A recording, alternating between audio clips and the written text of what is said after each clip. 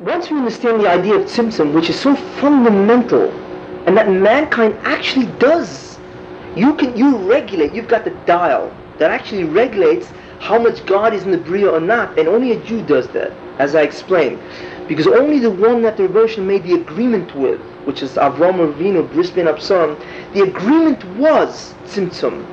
That, and you understand that the agreement is that every time you do what I want to do, I will get closer to you, and every time you will do not what I want you to do, I will get far from you. Only the person who enters the agreement, that's called a ben bris, only the one who's in that agreement can do that kind of regulation. Who's ever outside the agreement doesn't. A goy cannot affect one iota of the hester or the ha'or of the Rebbeinu Shalom. And if he realized that every time Jews did chatoim, which I'll explain, the God gets further away from the Bria in terms of our perception, right? And many things happen to the universe as a result, tremendous destructions, then Goyim would appoint 2 Goyim for each Jew to make sure he does the mitzvahs. They realized what he controlled. Okay, that's what Chazal mean. But anyway, going weiter. That's how fundamental this is. Now, going weiter. The next thing we have to begin understanding, okay, we understand now that there's such a thing called restriction of God's presence. And we understand all the way down that man himself can control that restriction. Okay? And that itself influences the amount or kind of being he is, if he's a perfect or imperfect. And since the Rebbe Shalom put man in a given, he made him imperfect. So therefore he's at 20. So now he's got to get back to 50, which is the entire shleimus of the Adam, by his own acts. Okay. The next thing to understand is the beginning of the understanding of what it's all about. And now we finally begin to enter. And this is the introduction. And many of the shurim will be the elaboration of this introduction. The idea of what we are masig of the Rebbeinu Shalom. What do we realize, oh God? What do we realize in Olam Haba? What happens in Olam Haba? I mentioned it briefly previously, but now I really have to explain it better. What goes on in Olam Haba? Which is a very fascinating idea. The answer to that very simply is that you experience God directly. Somehow, you are going to experience Rebbeinu Shalom. And since he is perfect, as I had mentioned previously, it follows that in him is the greatest source of pleasure. And knowing God is the greatest source of pleasure. It's a byproduct. It's incredible pleasure. And that's what tzaddikim and neviim feel when they are closer to Rebbeinu Shalom. Anyway, so therefore, that's what the Rebbeinu Shalom is going to give. Some kind of idea or experiencing of God. Now that is called hasaga. You comprehend something about the Rebbeinu Shalom, and that is your state in the Olam Haba, l'netzach nitzochim, forever and ever. And since God is infinite, it takes infinity to be masig to Rebbeinu Shalom in terms of what he is. It's endless. Now, the question, of course, is what are you masig? What do you know about God? Now, not only is that a question, but it becomes difficult because God is not knowable. If you recall, I mentioned God is not knowable as a being. We cannot know him in his essence. We'll never know him. Only he knows himself. That's a fundamental rule. Because the Rebbeinu is so different than our universe that it's not knowable. And I explained before why. But anyway, now, just to reiterate, he's not knowable. He completely transcends all the ideas of this universe. Now, if that's the case, that he's not knowable, then what can we know about it? What are we masig about the Rebbeinu Shalom? The answer is there is only one thing that's knowable. And that's because you can know it by its opposite. Now, for instance, the idea of the Rebbeinu Shalom's oneness, what does oneness mean? That God is one. Now oneness means, when we say that the Rebbeinu Shalom is one, we mean really 2 ideas. That God is the sole power of the Bria, that there is nothing that he has to worry about when he wants to do something. The Gemara says, even kishuf, magic, nothing can go on without the complete haskama of the Rebbeinu Shalom. And not only that, but God has to bring it into being, even for it to be in the first place. When we say that God's will ultimately dominates, it doesn't mean because his will, he's stronger than you, so he can bend you. Your whole opposing will has itself to be given existence by the Rebbeinu Shalom, or else it wouldn't be. God gives existence even to an opposing will. So obviously, there is no force other than God that has any existence whatsoever. So there's nothing that the Rebbe Shalom has to be worried about. He is a complete authority in terms of his ability, his force. There is no contrary force whatsoever. That's the first idea. That's called Yichud Shlitosai. The Yichud means the complete oneness of his power, of his force. And the second idea is called Yichud Mitziusai, the oneness of his being, that nothing else exists at all besides him, even after creation. And you remember I told you, Eined Milvado, when Moshe Rabbeinu says, Ato Yesh Ladas, you have been shown, Ki Hashem Elokim Eined Milvado, and Moshe Rabbeinu is talking to Klal Yisrael now, after everything was created, not before. So Moshe Rabbeinu is telling the Klal Yisrael, there is Eined Milvado, there is nothing besides God now, because I'm talking now. He's telling him something now. Now, of course, we don't understand how that is, because we, as far as we know, of course, obviously, we have existence, okay? But the truth, or the emes of it, is that the only thing that really exists is God. We do not exist like Him, okay? And I gave the example of a dream and a dreamer previously, what that sort of means. But in other words, even our existence is not real like His is. And I explained that in previous shurim. Now, if that's the case, now, so therefore, the idea of oneness means two ideas. One is that He is the only force, one force, and two, He's the only one being. Yichud Shlitosoi and Yichud Mitziusoi, that there is no other being besides no other force. Obviously, Yichud Shlitosoi, there's no other force, follows in the fact there's no other being. If nobody else, obviously there's no other force. One follows. But this, I'm mentioning there's two ideas. That there's a Yichud Shlitosoi, there is no other being, force than God, and Yichud Mitziusoi, there's no other being. Now, those two ideas, strangely enough, can be understood indirectly. What's the opposite of oneness? The answer is multiplicity or plurality. If we say, what's the opposite of one? Many. That's the opposite of one. So, what the Rebbeinu Shalom does, he says, look, I will enable you to understand or be masig my yichud. You know how? I will create plurality. I will be mastir, hide my metzius, that I'm the only one, and I'm going to hide the fact that I'm the only force. I'm going to create what looks like many forces in many beings. Okay? And ultimately, by negating all these different forces, all the different religions and all the different rishoyim and evil and self, all these different things, you come to the conclusion that there is no other force and there is no other being but the Rebbeinu Shalom.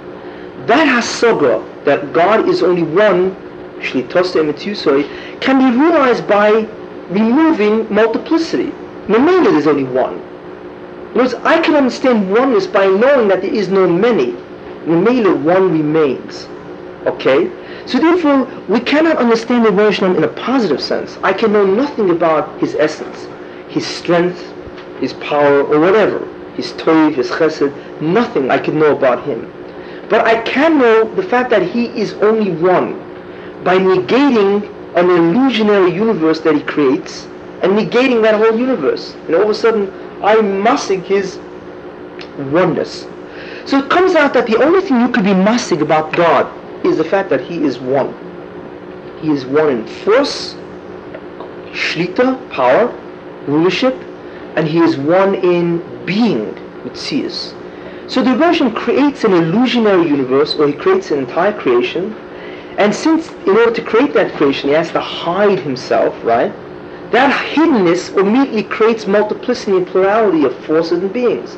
And you look around you, everybody thinks that he is somebody, and everybody thinks that he has control of whatever he's doing. On the contrary, there's an incredible proliferation of that illusion, that everybody thinks he's somebody, independent of God, and everybody thinks he's a koyach b'fnei atzmo. I made $1 million because I did it. God had nothing to do with this. So in the end, all this will be dissolved, this whole illusion. This multiplicity and plurality of people thinking that there's somebodies and forces and so on, immediately is dissolved. And the being left, the individual, automatically is mastic that there is nothing. There is no metzius or shlita but the Rebbeinu Shalom himself. That hasaga, which is reached by a negation of the opposite of oneness, right, is the hasaga in Olam Haba. That's what you're masig. Only that, because you can't masig any of God's positive attributes. Only the idea of oneness. And that itself you understand because you negate all plurality. So you understand that really indirectly. But in Olam Haba, you are masig what's called Yehudai. You are masig his oneness. And the Hasaga itself produces with it an infinite kind of toiv or pleasure that's not describable. Okay? And when you're masig that is Olam Haba. And the full understanding of his oneness itself is infinite. Okay? In order to understand that he is one itself requires an infinite amount of time. It sounds simple, but apparently the idea of unity itself has an infinite amount of different categories that one must dispel in order to arrive at the idea of his oneness. Okay? So what the person is masig in Olam Haba is the only thing he can be masig of the Rebbeinu Shalom, and that is his unity. And you are masig yichud shlitosai and yichud mitziusai. Okay, in Olam Haba, that hasaga is what a person experiences in Olam Haba. Okay, now, if that's the case, then what the Rebbeinu Shalom did is he did something which is only unique to him. He now is going to create an entire bria or universe based on the idea of oneness. Now, what does that all mean? Forget about it. I'm going to now just go over certain of the ideas that is based on the idea of oneness. And the rest of the weeks we'll be trying to explain how he does that. Or how does it work? Where do we see the principle of oneness and everything? But just as an interesting list, the idea of yichud, which is shlita and mitzius, the idea of unity or his oneness is the fundamental principle, and it's really a principle. I'm not dashing something which is, sounds like a nice drush. This is real. It's nice to hear it's not a Torah, convenience, until next week I'll change my mind and say something else. No, there's no ayin ponuma Torah here. There's no 70 ways of dashing Torah. This is the fundamental idea. Now, the first idea we can say that's determined by his unity is the fact, of course, of the reward itself. The schar that mankind receives, or more specifically Judaism. And that I explained to a certain extent. The next thing that's founded on that principle is the avodah, the actual task. And I hope I have time to go through that, which it looks like I won't. The next idea is the task or the mitzvahs themselves, how they reflect unity. Okay? The third is the entire idea of the situation of reality. That reality is so based on the fundamental principle of unity. Now, I know you don't understand what I'm talking about, but I still want to say it. I want to go through the different ideas of what it means, and then I'll be explaining each one. Don't worry, I'll try to deliver what I'm promising. But I just want to give you the comprehensive scope of what it encompasses, okay? So we've got the schar, we've got the avodah, and we've got the matzav of the bria. This fourth situation of the bria, of the creation. Schar is reward. The second is the avodah, the actual task of man. The third idea is the matzav of the bria, the situation of the entire creation. It looks this way because of yichud, which I'll explain. The next idea is the tzura, the structure of the universe, is such because of yichud. Means everything looks this way, not the situation, but the whole inner structure within the situation, which I'll explain, is that way because of yichud. The fifth idea is the derech, the method that we must investigate the reality, the true method, is based on yichud.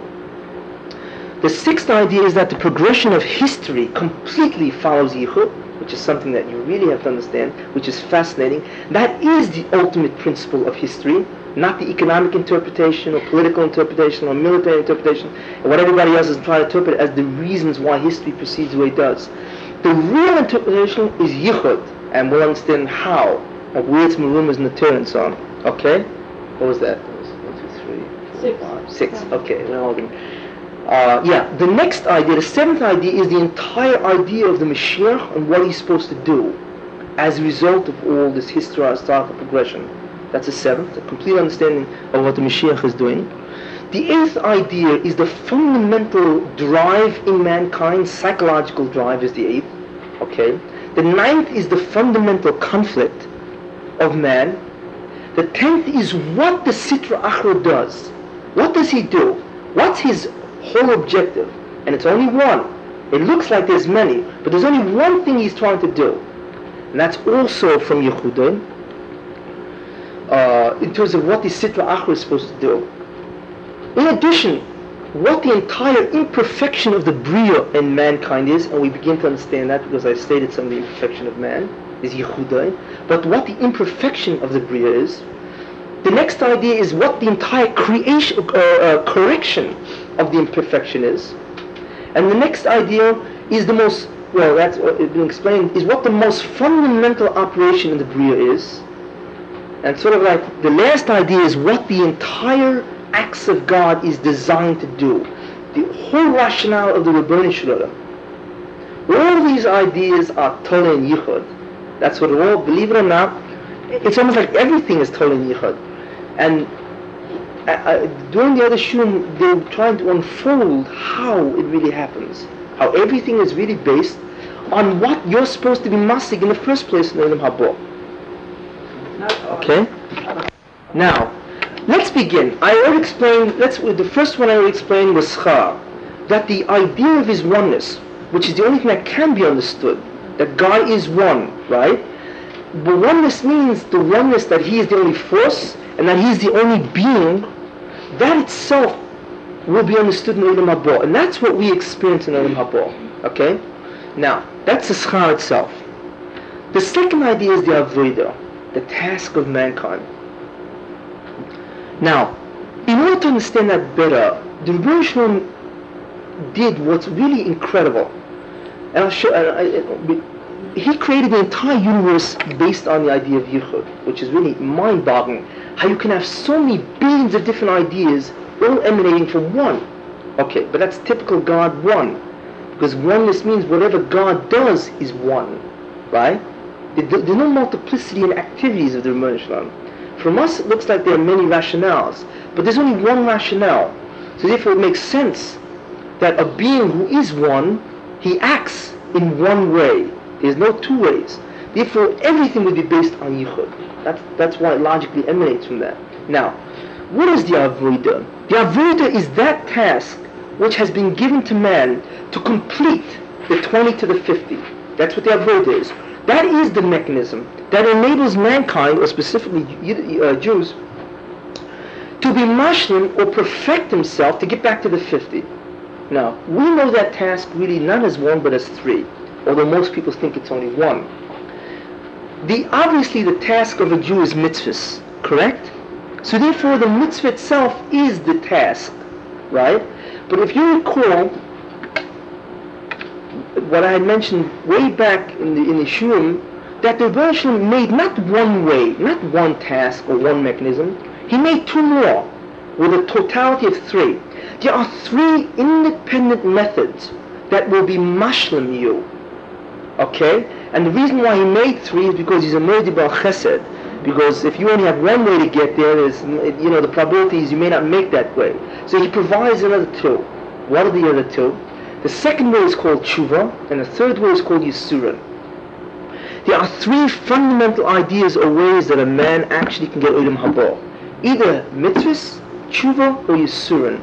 And each one of those three ways actually are the same. They all do the same thing. Now, I want to mention one idea before we begin to understand how they operate. And that is, the Rebbeinu Shalom decided that your task and his reward will be the exact same thing. And I'll give you an example.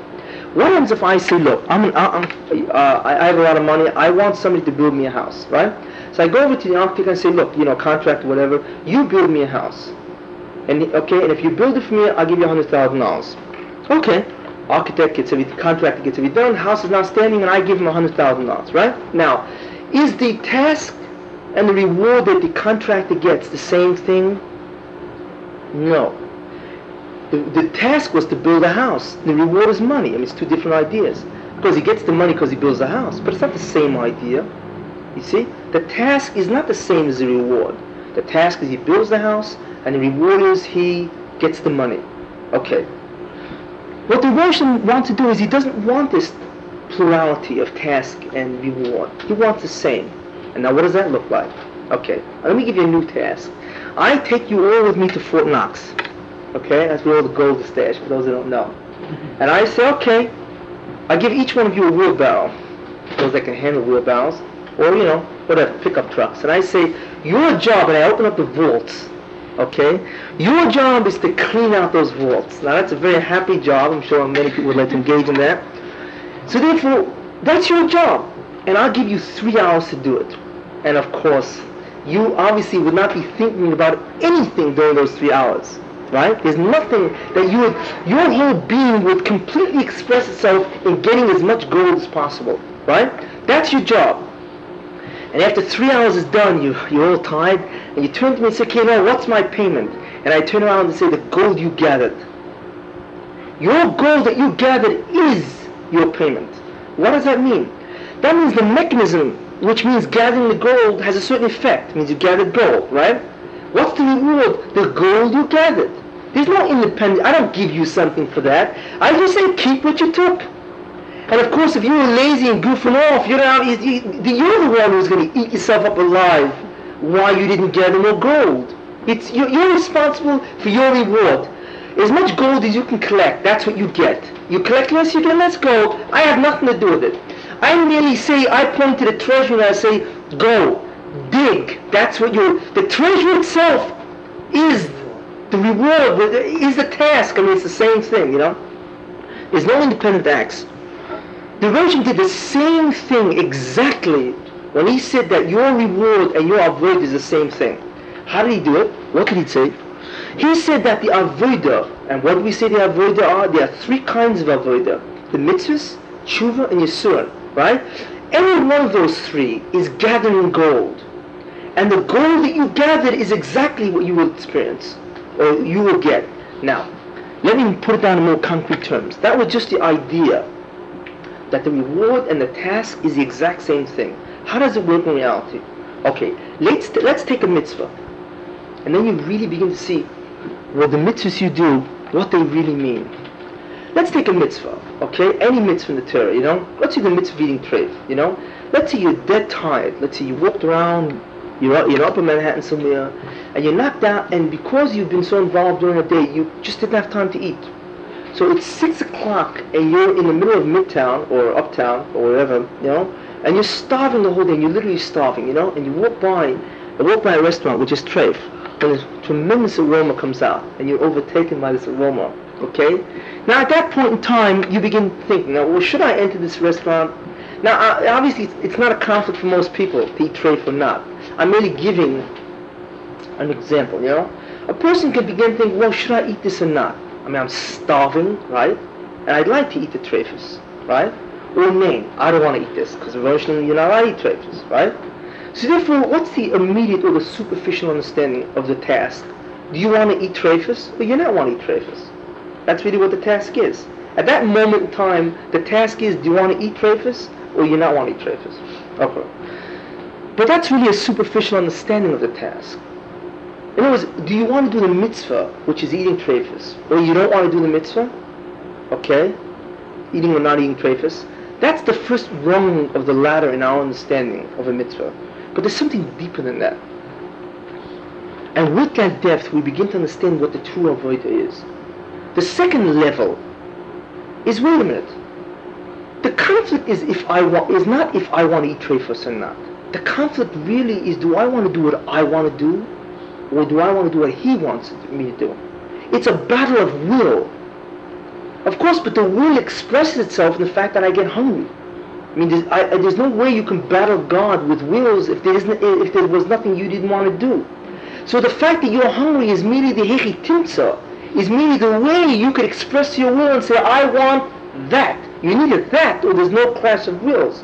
Your hunger provides the that. That's what I want, right?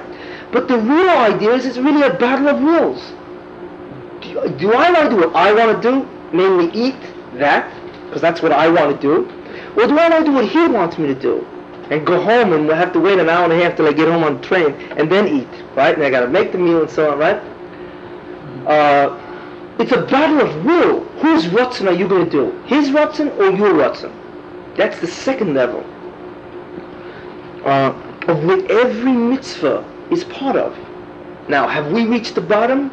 No. Because it's a more fundamental level. And when you get to that level, you've hit the bottom.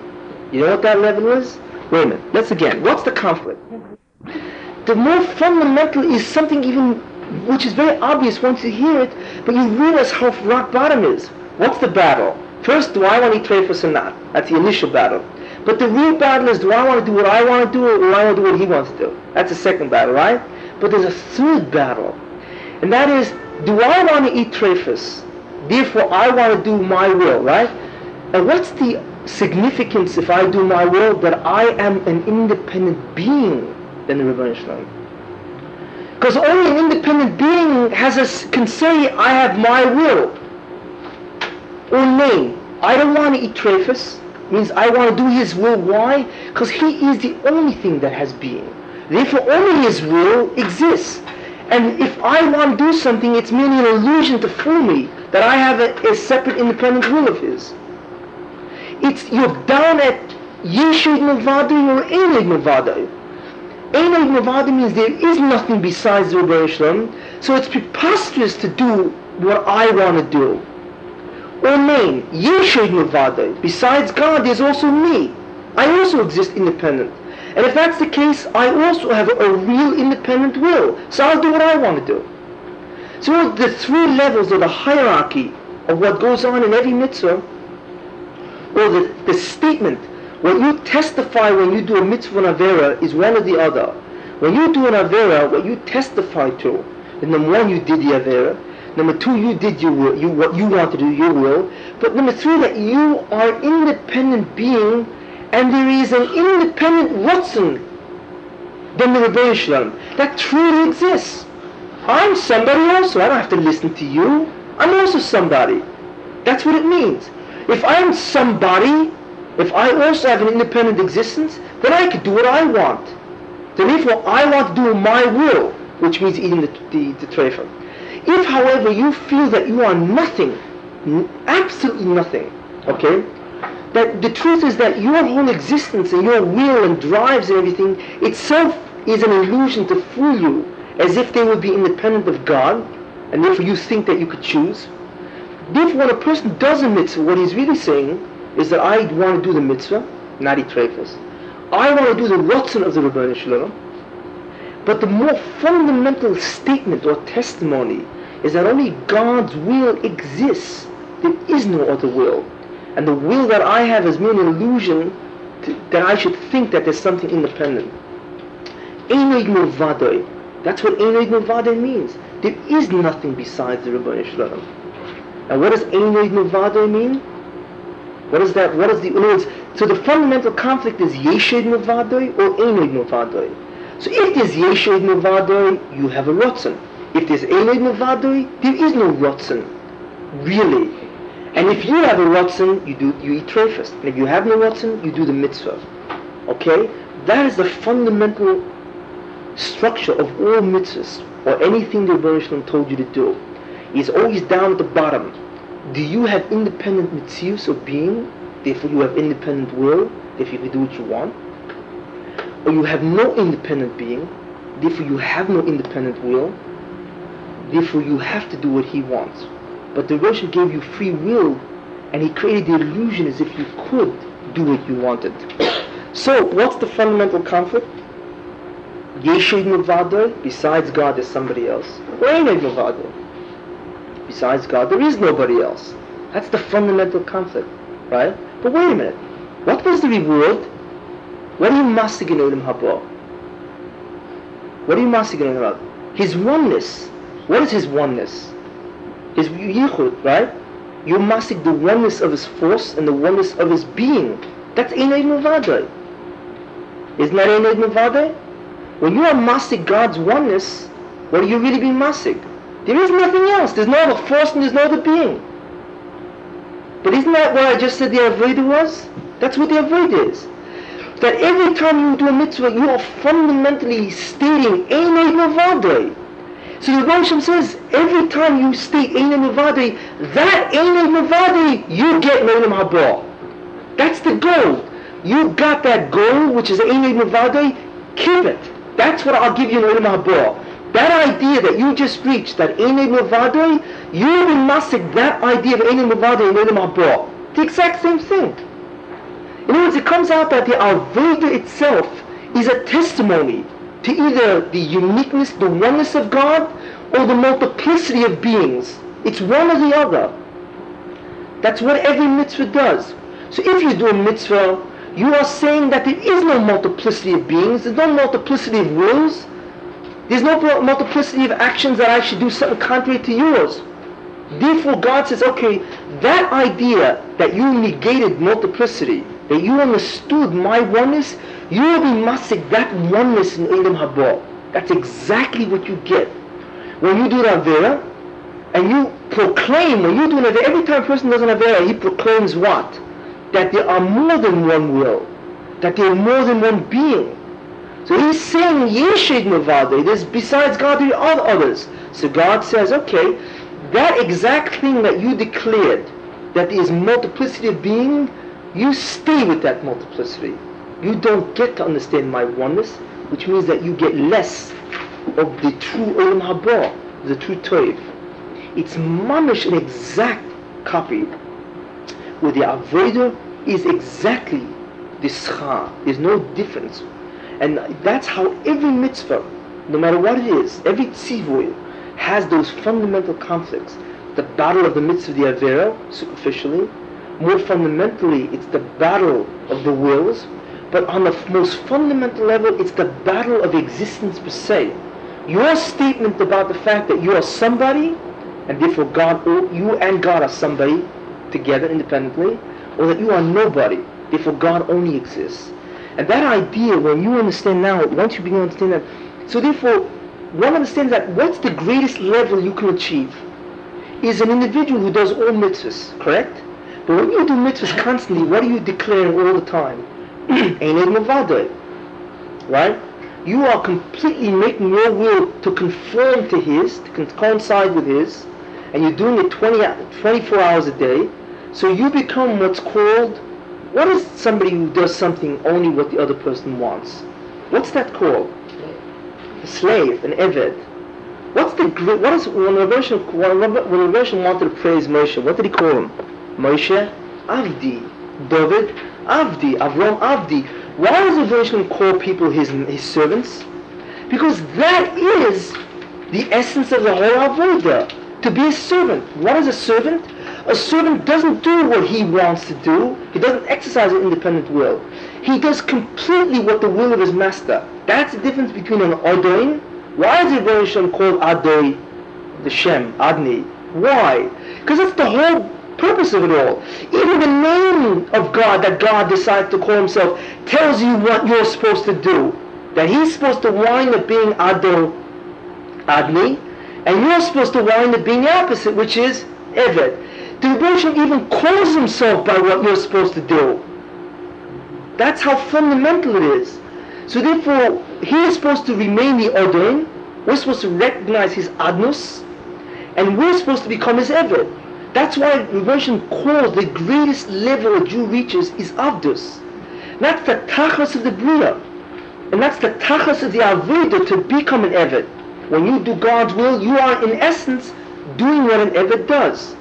And if you are an Eved, then you will be masik his Adnus in Olam Haba. You will be masik his Yichud in Olam Haba. There is no plurality even in this picture. It's only oneness. That's the idea of harmony and hashkafa. That it's all one and the same.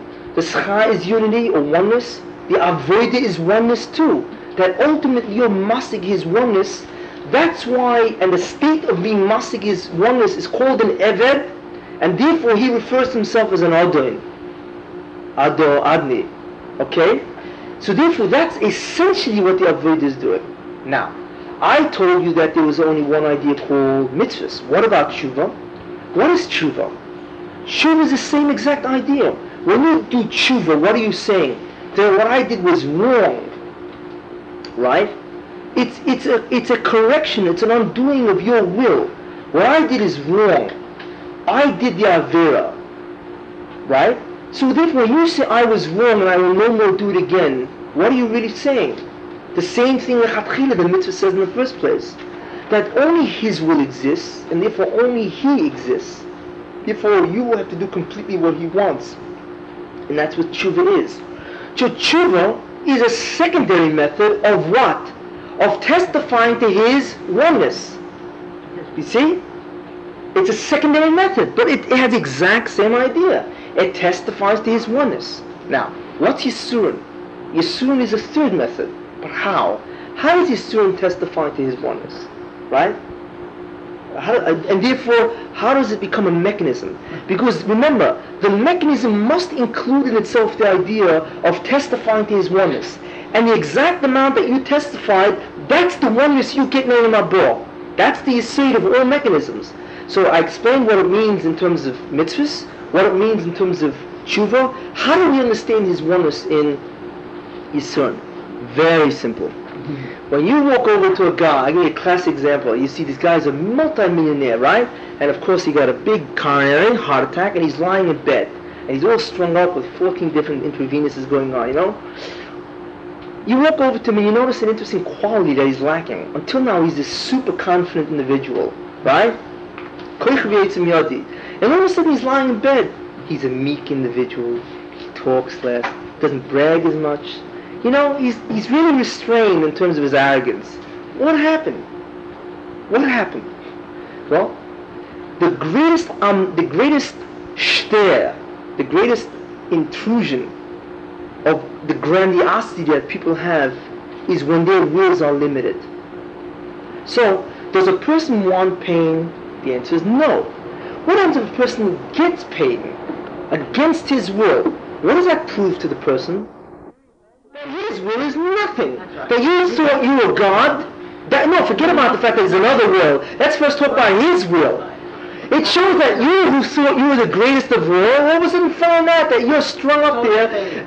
Well, yet you are completely limited. That your intelligence is totally on 5 cents worth of iodine in the thyroid. You think you're this great being. It comes out that the Rebbeinu by making or giving tzoros or yisurim, and tzoros is really yisurim, that's pain, which is what the will of man doesn't want.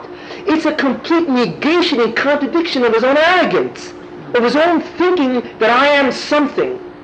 So the Rebbeinu just sits and says, you think you're something? And the Rebbeinu cracks up. It's like what he did to Titus. You know, Titus says, I destroyed the God of the Jews, right? So the Rebbeinu lachs from him. He says, I'm going to send you the least of my creations. Okay, the Yitush, whatever, the gnat. And of course the thing went into his brain and it ate away for 7 years. Whatever that means. Here's a man who thinks he's God, right? He thinks he's the epitome of what there is to be. And the Rebbeinu sends the least of his significance, right? What do you think that did to Titus?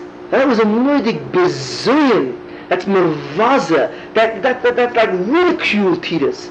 That the gnat, he can't even get rid of a gnat. He's going to get rid of the God of the Jews? That's what the lesson is. It was the version, when a person has this grandiosity, these feelings of omnipotence, which is this constant tendency to say, Yeshua Yovadai, I'm somebody too, the version immediately sends you tzoros. And the tzoros, what it does, it puts you in your place. You recognize that I'm not what I thought I was, because if I was, I would be able to get rid of all this tzoros myself. But the fact that you can suffer and there's nothing you can do about it is the greatest pachin panim to your own abilities in terms of your being. Okay? And therefore, that's a shvira. It breaks the quality that you think you're Yeshua Yivadoi. Now, forget about... Now, even if a person does not come to that Korah, that there's a God besides him, but the very fact that this Yisurim breaks his Yesh, breaks the conflict of Yeshua Yivadoi, forget about that there's somebody else. Itself is a half a kapora. That's self. Because when you testify to God's oneness, the first thing you have to remove is your plurality. Then you begin testifying that He's the only thing left, right? Even if you work on one half the story, that's also good. That's why a person who gets Yisurim, right? And let's say he gets Yisurim and all of a sudden he does tshuva, he doesn't need as much Yisurim. Because he reached the idea of Elim Movadoi just by giving him Yisurim. But you take a Russia who refuses to realize the idea of a God, even if he gets sick. So Rebbe Hashem has to make him sicker to really break. He has to do more to really break the idea of his yesh, the fact that he's somebody. So you can minimize your Yisurin by recognizing Einod Milvadoi, that besides that I am nothing, he is everything. And that actually minimizes the Yisurin, because Yisurin is merely there just to promote that idea.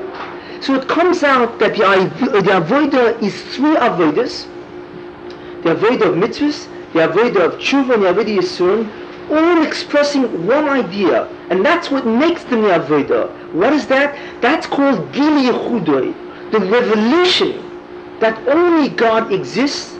It's complete oneness in terms of his force, in terms of his being. So in order for a mechanism to work or to be that mechanism, it must be Magal Yechudoi, right?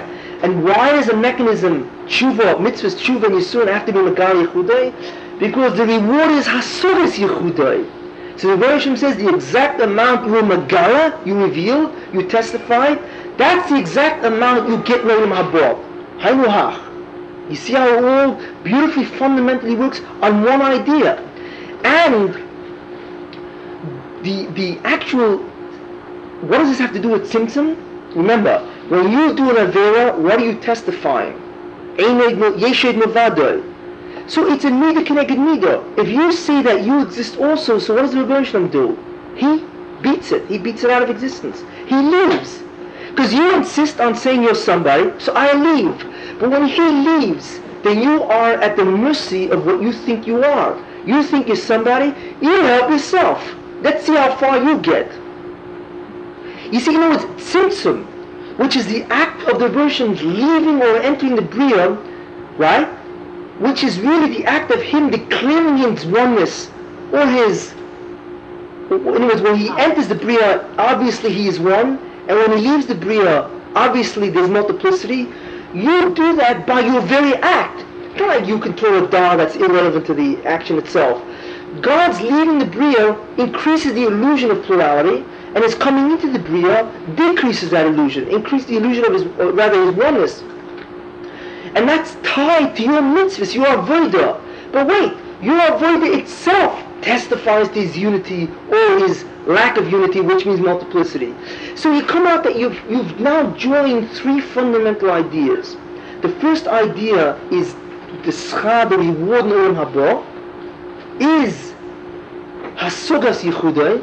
The avodah in all three forms is always a Gili Yechudai.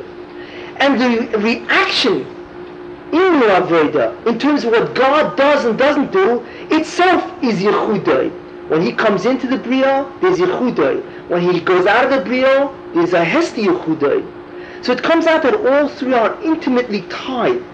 Okay, now you see how the reward is the same, based on Yechudai. How the avodah is based on Yechudai, all three facets of it, and how all avodah expresses Gili Yechudai, and how the actual mechanism that you control, which means his leaving or coming in, is also Hesti Yechudai or Ha'oras Yechudai. It's funny, they all keep using the same word Yechudai, because the truth is that they're all the same. And as time goes on, I'll demonstrate how everything is called somehow by Yechudai. But basically that's what I wanted to do, is merely say how the reward is Yechudai. First of all, that Yechudai is the only thing you can be masig in Olam Haba. How the reward is completely Yechudai, okay? And how the reward is Yechudai as a result, because that's all you can be masig. How the avodah must be exactly the hasaga itself, which is Gili Yechudai. And you see every mitzvah manifest itself, every yisurin, every tshuva. And how the actual thing which you do in the Bria, which is Tzimtzum, is his yichud or his multiplicity, which is called Pirud. Pirud means separation, or the idea of multiplicity, okay? That all three are intimately tied. And of course, since your being is not masig the Rebbe Shalom, which means you're not masig Yechudai, that by definition is imperfection. So it comes out that when you kick God out of the Bria, so to speak, you become less perfect. And when you bring him in, you become perfect. But that itself has to be understood, much more detail later on. This year we'll begin dealing with one of the most fundamental and one of the most really fascinating studies of all. And that is, we know that the Avodah, as I mentioned, is Megali Yechudai, or it's Masti Yechudai, which is really testifying Einoid Mevadai or Yeshed Mevadai, depending if it's a Gilu or Hester. And we know that this operates, or this actually has a real influence in the universe in terms of God's being present or being absent. It is Hester Yechudai or Gilu Yechudai, and therefore that is the act of Tzimtzum, which I had mentioned. The possibility that the presence or the absence of the Rebbe Shalom is possible in the first place, and man controls that. Now, what I'm going to do this year is begin to discuss the ideas that if this is true, how does that affect history? And I'm going to begin going into discussion of the historical progression of mankind. How do we understand it? And of course, the best way to begin that is always to begin from the beginning, and that is to talk about Adam Rishon. Adam Rishon, we know, had a test, right? And we know that he failed. He ate from the tree which he was not supposed to eat. As a result of that, he was punished. He was punished, Chava was punished, the Nochos was punished, and so on. The earth was punished. Okay. How was he punished? In what lashon? Well, among the things that the Rebbe Shalom told Adam was that Bezeh Sapecha Tuchal Lechem, that in the sweat of your brow, Tuchal Lechem, you should eat bread. Now that sounds to us as if the Rebbe Shalom was telling Adam Rishon, well, since you did not do what I wanted, I'm now going to make it very hard for you to live. Till now it was a free service. Everything was for free. You were in Gan Eden and everything was there for the picking. However, now, since you didn't listen to me, I'm now going to punish you, and I'm going to make you work for it. Now you have to work hard. You have to sweat to actually make food and so on, to get food, earn a livelihood. That's your punishment. That's what it seems to be in the Torah. But is that really what the Torah is saying? No. Bezeh Sapecha Tuchal Lechem is one of the most important statements you find in the Chumash, because that is Megala, the whole historical progression, or how history proceeds as it does. Where do we see that in Bezeh Sapecha Tuchal Lechem? Sounds like a tall order for such a short pasuk, or such a short phrase. But if we look at it, we can see that, let's first understand what really happened. The Rebbe Shalom said to Adam, because you did this, you now have to work for your living. What was the Rebbe Shalom really saying to him? It wasn't a punishment. It was far greater than that, or rather far different than that. When Adam Rishon came into the world, he looked around, and since he was created last, he obviously could not fool himself in saying that I did all this, right? He obviously couldn't say that it's all due to me. He couldn't fool himself in that way. There was no illusion that he had done this so that he can actually develop his feelings of grandiosity. No. He was created last, and he was placed into a world that was already finished. So he recognized, of course, instantly that it wasn't him, because he was placed there at the end.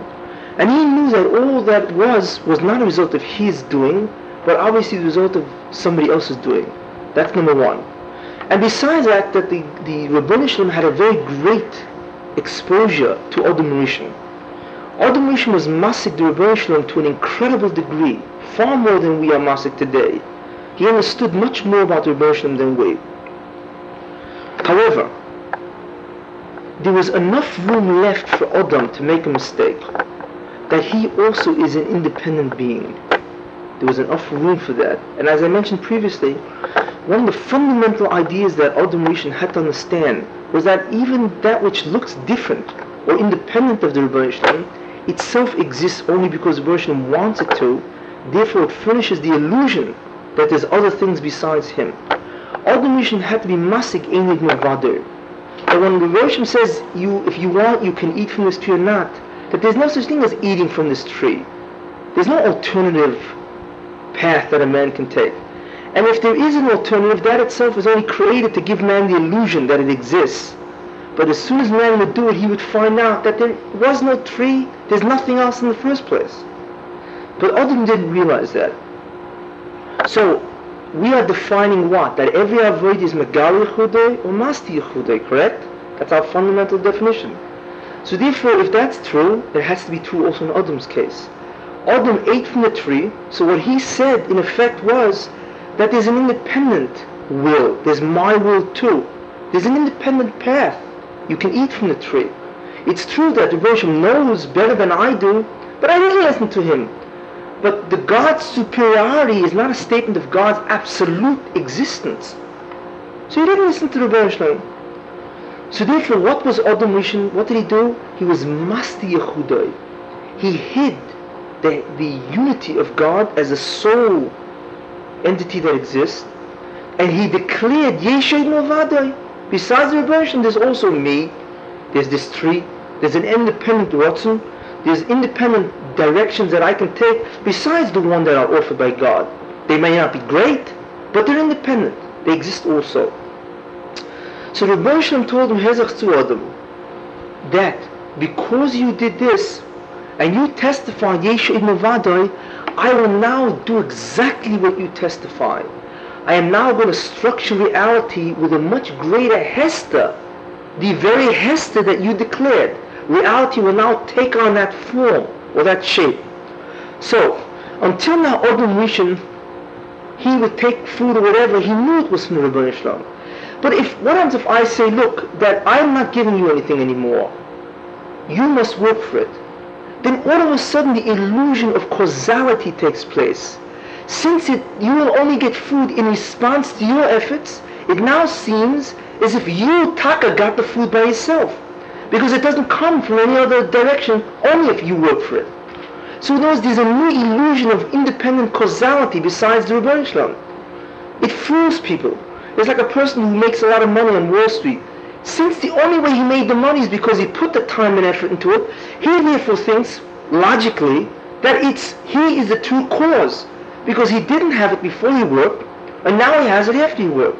So it must be that he is a true cause, independent of the Rebbe Shalom.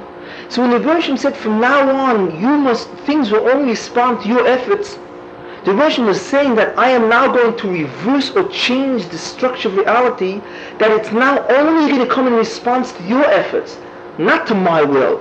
So it's going to look as if you are really doing everything. So the illusion of causality, independent of God, was created. Why? Because that was exactly a result of what Adam did. If you declare Yeshua Milvadai, then the Bria is going to reflect that declaration.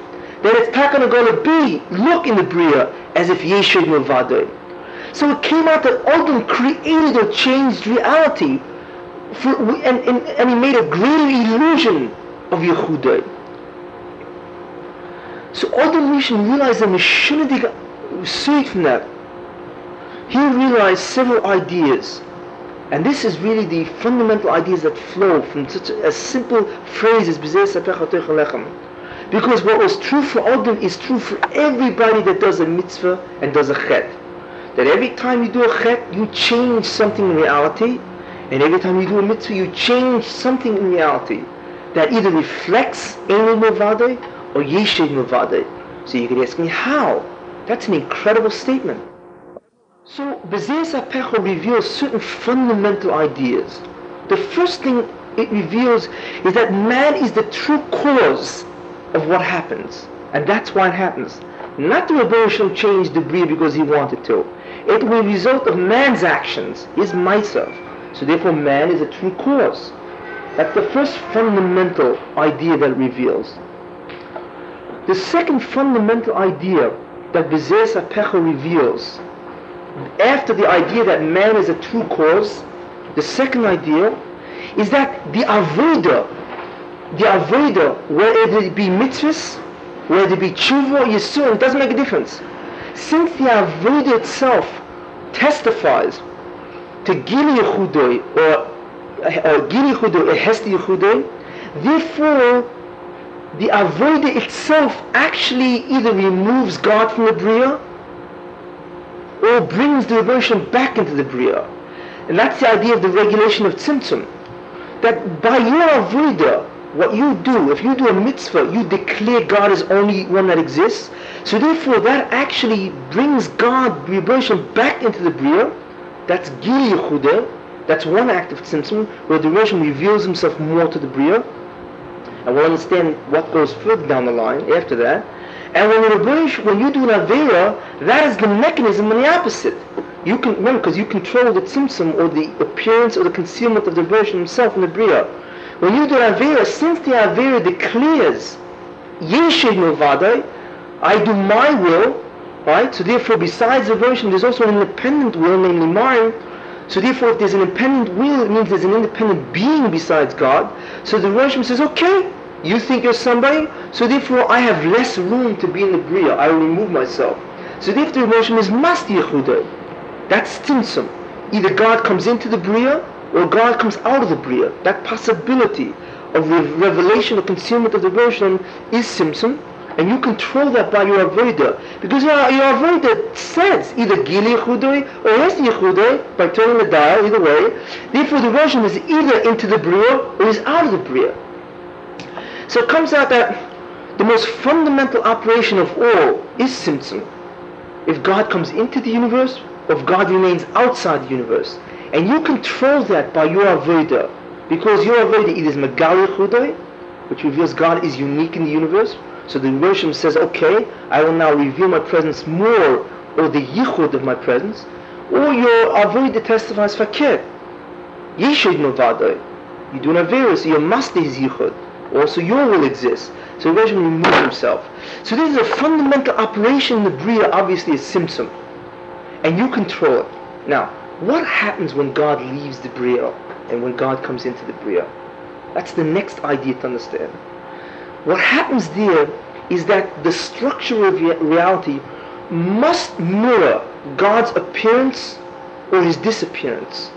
And what happens is that the events that are trying to, the historical events in history that are trying to hide the Rebbeinu Shalom's presence. And I'll give you one example. For instance, the emergence of a new religion, like Christianity or Mohammedanism. That obviously is a steer to the Rebbeinu Shalom's Yehuda. Besides the classic Christianity declares, destroys the whole Torah and says Trinity and so on. But the fact is, when the Rebbeinu Shalom, as a result of the Jews' chet, what happens? The Rebbeinu Shalom goes out of the Bria, which gives the forces that are trying to achieve a Hesti Yehudai success. And lo and behold, bam, Christianity is matzliach. Mohammedanism is matzliach. Atheism is matzliach. In other words, whoever's propagating those ideas, all of a sudden, the Rebbeinu gives them a kiln. They actually continue to exist. Those historical events that declare Yeshua Ibn Vadai succeed because the Rebbeinu left the Bria. So it comes out that all historical events either mirror the Yichud of Rebbeinu or disguise or conceal it, and depending on what the Jew does, and therefore the Rebbeinu is in effect in the Bria or out of the Bria, subjective of course to the person, that will give the success to one of two directions. It either gives success to those forces which are trying to destroy God, okay, or those forces which are trying to promote God in many different forms. And I'll get into 9 different kinds of ways we can even look at that. And through this whole world history is all based on that. And that's how we understand the deterioration of history, in terms of God's getting more concealed. But in any case, and we see it reflected by Adam Rishon, that you affect the structure of reality. Because the Virgin says now the historical, or now the reality is that you have to work to make a living. Which means the illusion of causality is there. Because now it looks that something will only respond to your efforts. So therefore you think you're the one who did it. So who changed that reality structure? Adam. He did it by his chet. Since the chet is Masti Yehudoin, and therefore he threw the Rebbeinu out of the Bria, it gave success or changed reality to be Masti Yehudoin. That is the fundamental idea of history. That's the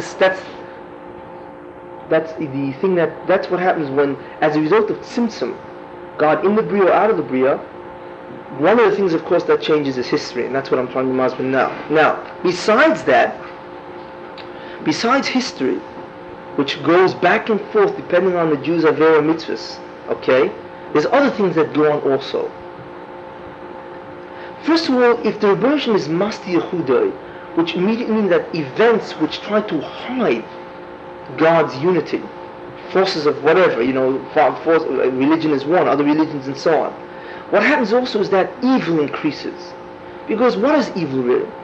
when a person is left onto his own idea that he is somebody, then if I am somebody, then there are two fundamental drives in all individuals. That is the drive to assert their own grandiosity, and the second is the drive to derive pleasure from the world. Gaiva and Taiva, if you want to use the words for it. Okay? Those are the two fundamental drives in all humans. Is the Gaiva is the assertion of his omnipotence, and Taiva is the fulfillment of his drives, of his desires, which is nothing more than an expression of his omnipotence anyway. But once the Rebbeinu goes out of the Bria, right, and the person begins to think he's somebody, then all of a sudden these ideas of Gaiva and Taiva become not controlled. And as a result of that, mashundig or evil occurs. Murders and robberies, because all crime is nothing more than the expression of a person's Gaiva and Taiva. That's all it is basically. Crimes are committed because he's asserting his grandiosity, he's trying to get something in terms of pleasure. Basically, it all boils down to those two. And that occurs because, of course, the events which hide the Rebbeinu Shalom and therefore create the illusion of man's independence is there as a result of a previous Chatoim. So therefore he again, of course, his Gaiva and Taiva now become more manifest, they become unchecked. So therefore more evil, mamish evil, goes into the Bria in the sense that we know it. A crime and so on and so forth, mamish evil things. So that's a second thing that happens as a result of the fact that the Rebbeinu Shalom is not here, or the fact that it has Hesed Yechudai. A third thing that happened is that as a result of the fact that the Rebbeinu Shalom is no more here, we have less of an understanding of the Rebbeinu Shalom himself. And you'll notice that Torah itself is slowly being forgotten by Klal Yisrael. The difference between the knowledge that was known by Tana and by us is absurd in terms of comparison. Why? Because if the Rebbeinu Shalom leaves the Bria, it means that your ability to be masik him leaves the Bria, and the emtsoi to be masik him leaves the Bria. So therefore Torah is much less, because Torah really is our soul of the Rebbeinu Shalom. That's why the historical forces that try to destroy Torah, burn the Talmuds and so on and so forth, succeed, because the Hasug of the Rebbeinu Shalom must be less, since you just kicked the Rebbeinu Shalom out of the Bria with your Averis. So that's a third way it changes. Your Hasaga changes. The fourth way is that there's a Ribu in Aveda. Did you ever wonder why Adam had only one mitzvah? Noach had 7 mitzvahs. The Jews by Matan Torah had Taryag mitzvahs. And then after him there was the Xeris and Takonis of the Chachomim. The Torah seems to be getting more and more, not less and less. And not only that, after you get finished with that, you have Minhagim of the places, and you have Egen Chumas. If anything, Torah seems to have proliferated much more in terms of the mitzvahs than it was then. Why? The answer is that since each mitzvah is supposed to combat a certain aspect of Yehuda, which I'll explain in the next year, right? So it comes out that the more Hester you have, the more mitzvahs you have to combat the new Hester that comes into the Bria. So in the beginning there was very little Hester, so Adam needed one mitzvah to understand the Gil Yehuda. But as time went on, Noach needed 7. Then everybody needed Taryag. Then you needed the Gzeres of Chazal. You keep needing more and more mitzvahs to uncover more and more Hester that is coming about because you're free to Gaveris. So your Avodah itself is based on how much Hester and how much Gilu there is in the Bria. That's why you see this change. Okay? That's the fourth idea. What else changes as a result of the fact that God removes himself from the Bria, or comes back to the Bria? Subjectively, it means we perceive him less, because he's always all around. When we perceive him less means Hester Yehuda, we see him more, of course, means Gil Yehuda. What else happens? Man, if you recall that, when I said that that the Rebbeinu created a man not Sholem, he created him in capacity of a certain level, but then he reduced that level to only a potential, because he wants man to be mashing himself. He wants man to work on himself, and therefore he will earn the merit of that. And may recall what I said, what was the definition of his chesron? What did God take away that he has to actually actualize? And the answer was the fact that he is masik the Rebbeinu Shalom less, so that actually changes the very nature of being of man, right? Well, if you recall that after Adam did the chet, he changed physically. He became a different person. Adam was much different in a physical way. Chomer, was different before the Chet and after the Chet. There were actually changes that happened in the Adam himself. Because as the Hester gets greater because of his Chet, then automatically the version leaves the Bria, which is the fundamental operation, which automatically that you become more mechusa. You change to reflect that new chesron. So therefore your being changes, you become more physical. And there are many physical changes that occurred in the Bria. Even after Noach, men could now eat meat. And that's a greater change of physicality. It's getting more physical, less and less from the Rebbeinu Shalom. So his physical being actually changes. His teva changes. Because that reflects the chesron that he has, because God is concealing his presence more and more. So that's the sixth idea. The seventh idea, which really has repercussions, needs a whole shir for itself, is that the demus Adam changes. The tzura called man changes. What does that mean? One of the ideas of man in terms of B'Tselem Elokim. Remember what God said, Nasa Adam Salmeinu K'Musenu?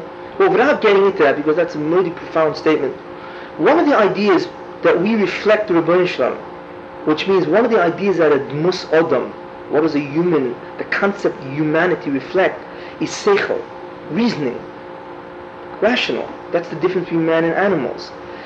But when the Rebbeinu Shalom removes his presence, what he really is also doing is removing your similarity to him. In other words, you are no more preoccupied with ideas. You're preoccupied with taiva. And that again is what changed. That as you'll notice through the whole progression of history, what changes is man, especially now you see the obvious, man has no more delights in ideas. Like, if a person has nothing to do, what's he going to do? So everybody goes straight for the TV. Or it's all taiva now. In the times before when there was no TV or whatever, then people would sit down and talk about things, about ideas.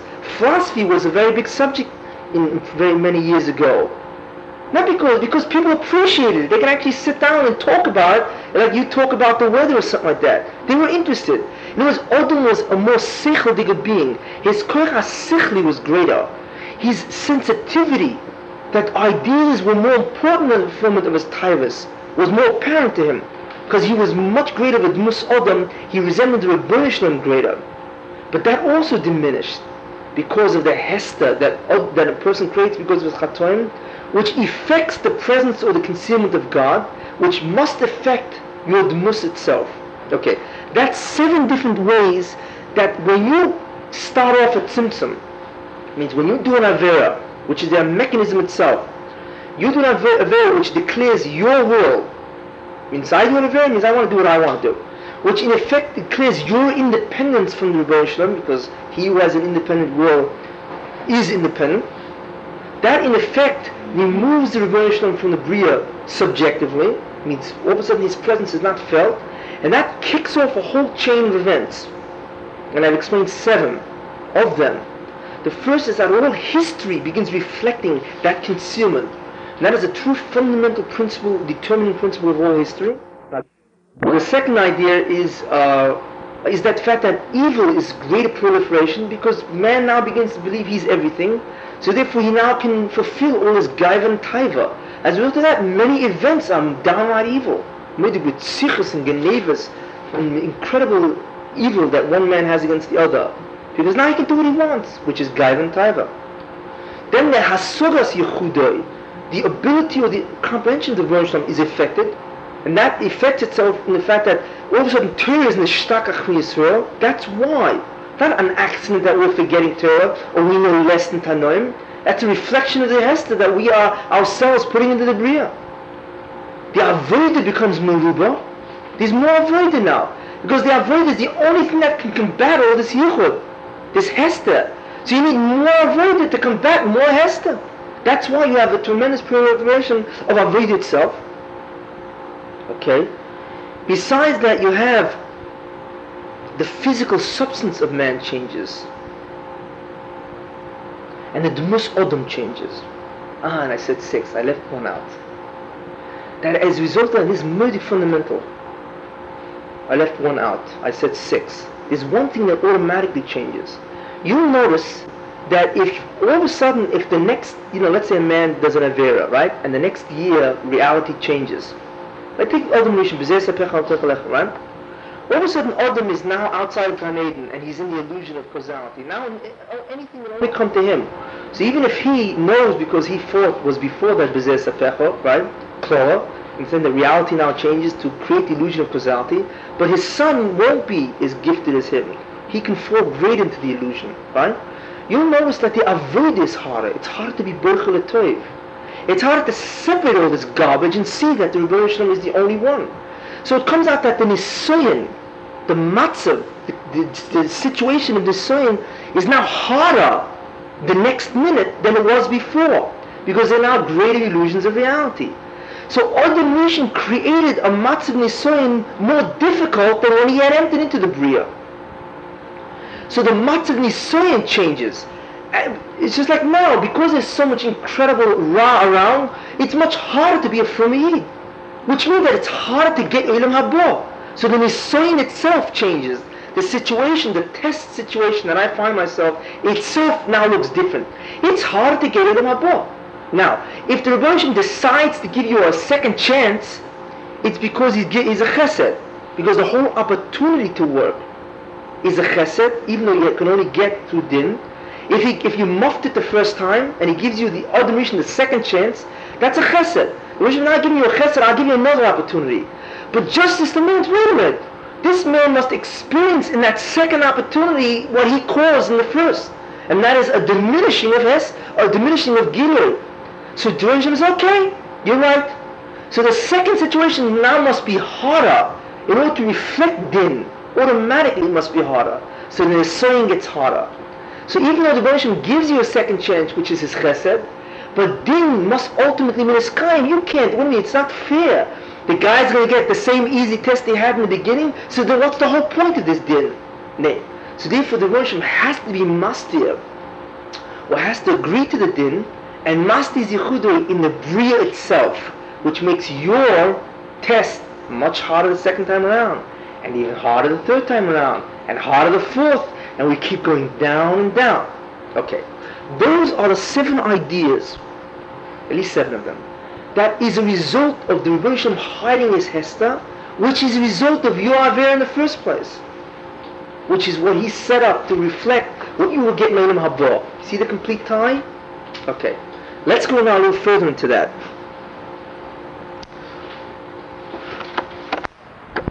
Let me now begin to go into some more details, especially the historical reflection. And we've come to a very interesting principle, which is really unheard of. And all historians don't operate by this. All historians try to look for the economic interpretation of history, the political interpretation of history, the military interpretation of history, and so on. These are the forces that change history. Why is there depression? Why was there World War II? And on and on. And I'm saying that this is not true. That those are merely the teva manifestations of what goes on before. What is that? The chatoim and mitzvahs of the Jew. Now I want to make just one statement, that only the Jew can control tzimtzum. Therefore all this results. A goy has no shaychus to tzimtzum. It means a goy can only affect Olam Hazeh, not Olam Haba. I shouldn't say a goy, I should say that whoever has the bris, the covenant, the agreement with the Rebbe Shalom, that if you do what I say, I will give you Olam Haba, whoever entered that agreement has that power. And Adam was the first one. Then everybody else didn't, and then Avram was the next one. And that was the Bris Ben Absalom. These people who have that agreement, now you understand the significance of that agreement. So that's not you have an agreement, okay, I broke my word, you break yours. No. From your breaking your agreement, the whole reality is changed. So therefore, the only people in that agreement, and in effect, of course, who's the only one today who has that agreement? Only Jews. So only a Jew can actually create tzimtzum and thereby affect all these 7 different stages, not Goy. If a Goy wants to affect that, then he must become a Jew. Then he can also do the same idea. Affect the tzimtzum, or how much the version is in and out, and therefore affect history. But Goyim cannot do that. They can only affect Olam Hazeh, not the tzimtzum, the kiruv of the Richuv to Rebbe Shalom. Not a kiruv not one iota can they affect. That's why the Jew is such a powerful instrument. And now that's what the Gemara means, that if a ship sinks somewhere in the Yam, it's because Yidden did Chatoim. What does that have to do with Chatoim? Now you understand. Because the Gemara is pointing to an insignificant event, a ship sinking in the Yam. What does that have to do with Jews? Name. Every iota that happens in the Bria must reflect the Gilui Yichud Rebbe Shalom. But the only ones who have access to that is the Jews. So ultimately it's the Jews. Because of the Yidden, Charlemagne became king of France or something like that. It only works that way. Except the Goyim have no sugya what's going on. And that's why also it says that if the Goyim knew what was going on, what kind of churban the Yidden are making in the Bria, as a result of their chatoim, they would assign 2 big Bulvan Goyim to each Jew and force them to do the mitzvahs. Because it affects them also, not only the Yidden. But of course they don't. Adrabah, the Goyim are machter the Yidden even more. That's why they in effect are destroying themselves more. So the idea that this idea of tzimtzum only a Jew can do, or anybody who's in that agreement, and that a Goy cannot do it because he's therefore not in the agreement. And again the idea that all history, even a ship sinking, is dependent on the Jew. And again the idea that if the Goy knew this whole world would look different. Then Reagan wouldn't bother with foreign politics. He'd collect every Jew in the world and assign 15 people to each one, and they beat that Jew if he doesn't do a mitzvah. Because that's mamish what happens to the Bria. Okay.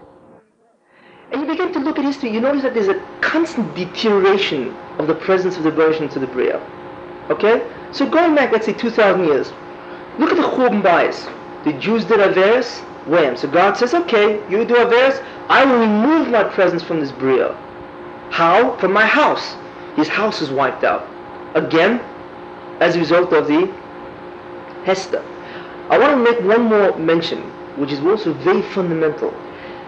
It's very interesting, but Jews have Taryag mitzvahs. Do you know that every mitzvah, since it's Megala, a certain yichud of the Rebbe Shalom, that's why there's Taryag, because there's 613 general ways of being Megala, 613 general ways of Yehuda, or Hester Yehuda, whatever. Every time a Jew does an Avera, there's an exact yichud that Jew is master. That reflects itself in the Bria. Not a general yichud, but that exact yichud, Hester, that the Jew did, reflects itself. So if one can figure out what each mitzvah is Megala and master, you can mamish write your own history book for the next 2,000 years. Because that's really what it is. Like the Gemara says, why was the Beis HaMikdash destroyed? Because of sinas chinam. What does that mean? Somehow, if you have sinas chinam, you're Megala the yichud in such a way where the Beis HaMikdash must be destroyed. Except you have to figure it out. So it comes out that by knowing not only that the Jews did Averis, but precisely which Averis they did, you can figure out what's going to happen down the generations in all these different areas. Okay, let's put that aside. Let's get back to history. So now the Churban Bayis was obvious, the first, or not the first, but certainly I'm only starting from there, first kind of idea. The next Hester you find after the Churban is that all of a sudden there's a Meshunic domination and persecution by Goyim on Yidden. That's again a Hester Yehuda, because the version promises that only Jews are my nation.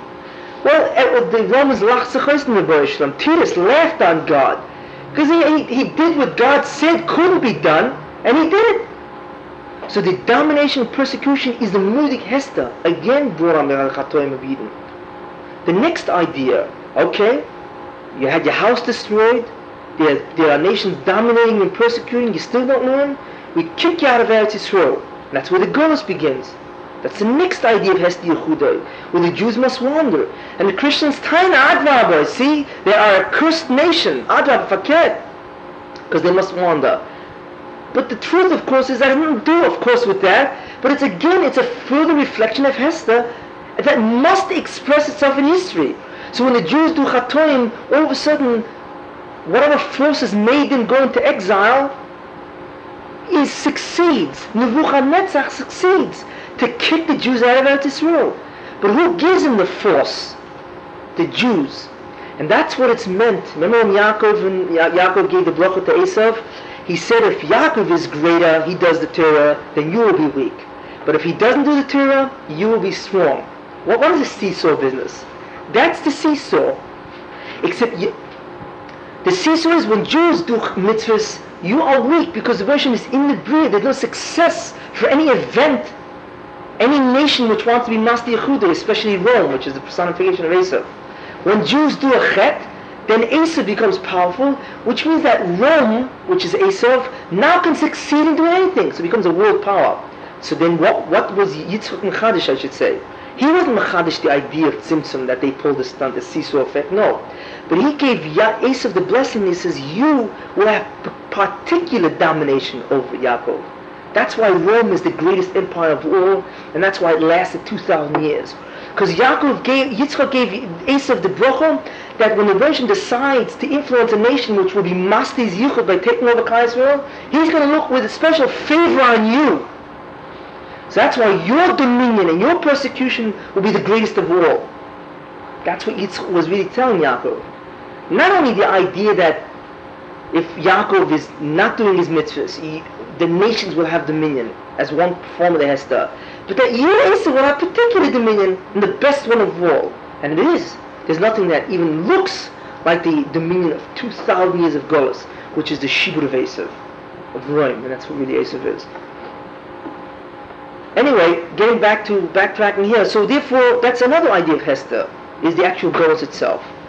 The rise of other religions is another form of Hester, which again began around then.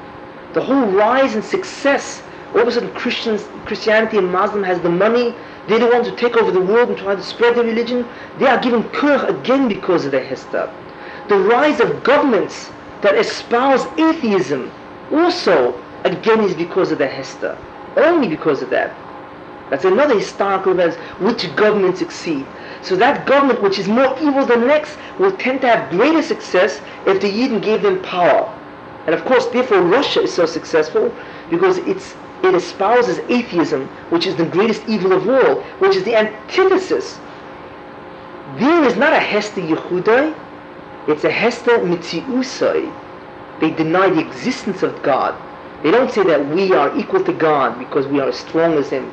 Besides Him, there's us. No, there is no Ribbon Shalom. That's Hester Mitziusai, which we'll talk about.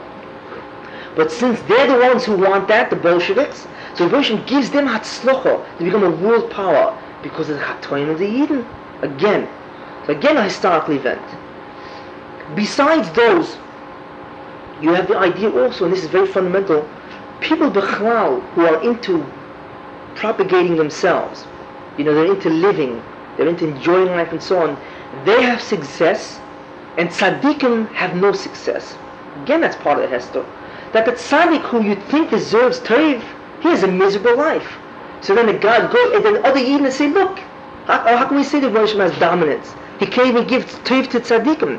So therefore, we won't do mitzvahs. You see? So they themselves create the matzav where to be Masdi Yehudei, which means to give less success to tzaddikim, so then Klal Yisrael finds itself in a new matzav nisoy, which is even harder to be bercha. Because now it's not so obvious that there's an Olam Haba, because tzaddikim are suffering. But tzaddikim suffering itself is a reflection of Hester. And that is especially prevalent today, where yeshivas have no money, with Torah mamish languages. That itself is a Hester of the Ribbon Shalom. That Torah isn't dread, like they say, okay? And everything else which is Keneged Torah is enjoying a heyday. That's Mudi Hester Yehudo. But again, this is why. The success of Rishonim, those people who want to enjoy everything, their Gaivan Taiva, and the non-success or the failure of Tzaddikim is another reflection of Hester, which the Jews create. Another reflection of Hester, which we see especially prevalent today, is the rise of materialism and narcissism, which you see in community today. The success of materialism, which America stands for, and narcissism, which McDonald's hamburger stands for, have it your way. That's a moody narcissistic statement that forget about everybody else. Everybody must cater to you.